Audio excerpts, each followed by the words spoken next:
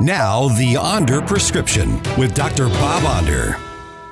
I'm Dr. Bob Onder. The winter flu season is coming fast, and headlines decry falling vaccination rates for pretty much everything. COVID vaccine rates for adults fell from 80% in 2021 to 20% in 2022. But not only COVID, flu vaccine rates fell as well, and most disturbingly, rates of vaccination for childhood diseases fell. This is tragic. Since 20 to 60,000 Americans die every year from influenza, and childhood infections like measles, polio, and pertussis can be devastating. Why declining vaccination rates?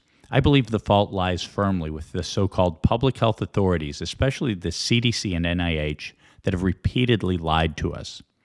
They've lied about masks, about COVID vaccine safety and efficacy, and about the origins of the COVID virus. They conspired with other branches of government to suppress open debate and sharing of data. If the government wants us to trust them again about health issues, they're going to have to re-earn that trust. I'm Dr. Bob, and that's my prescription. Find more Dr. Bob Onder at bobondermo.com.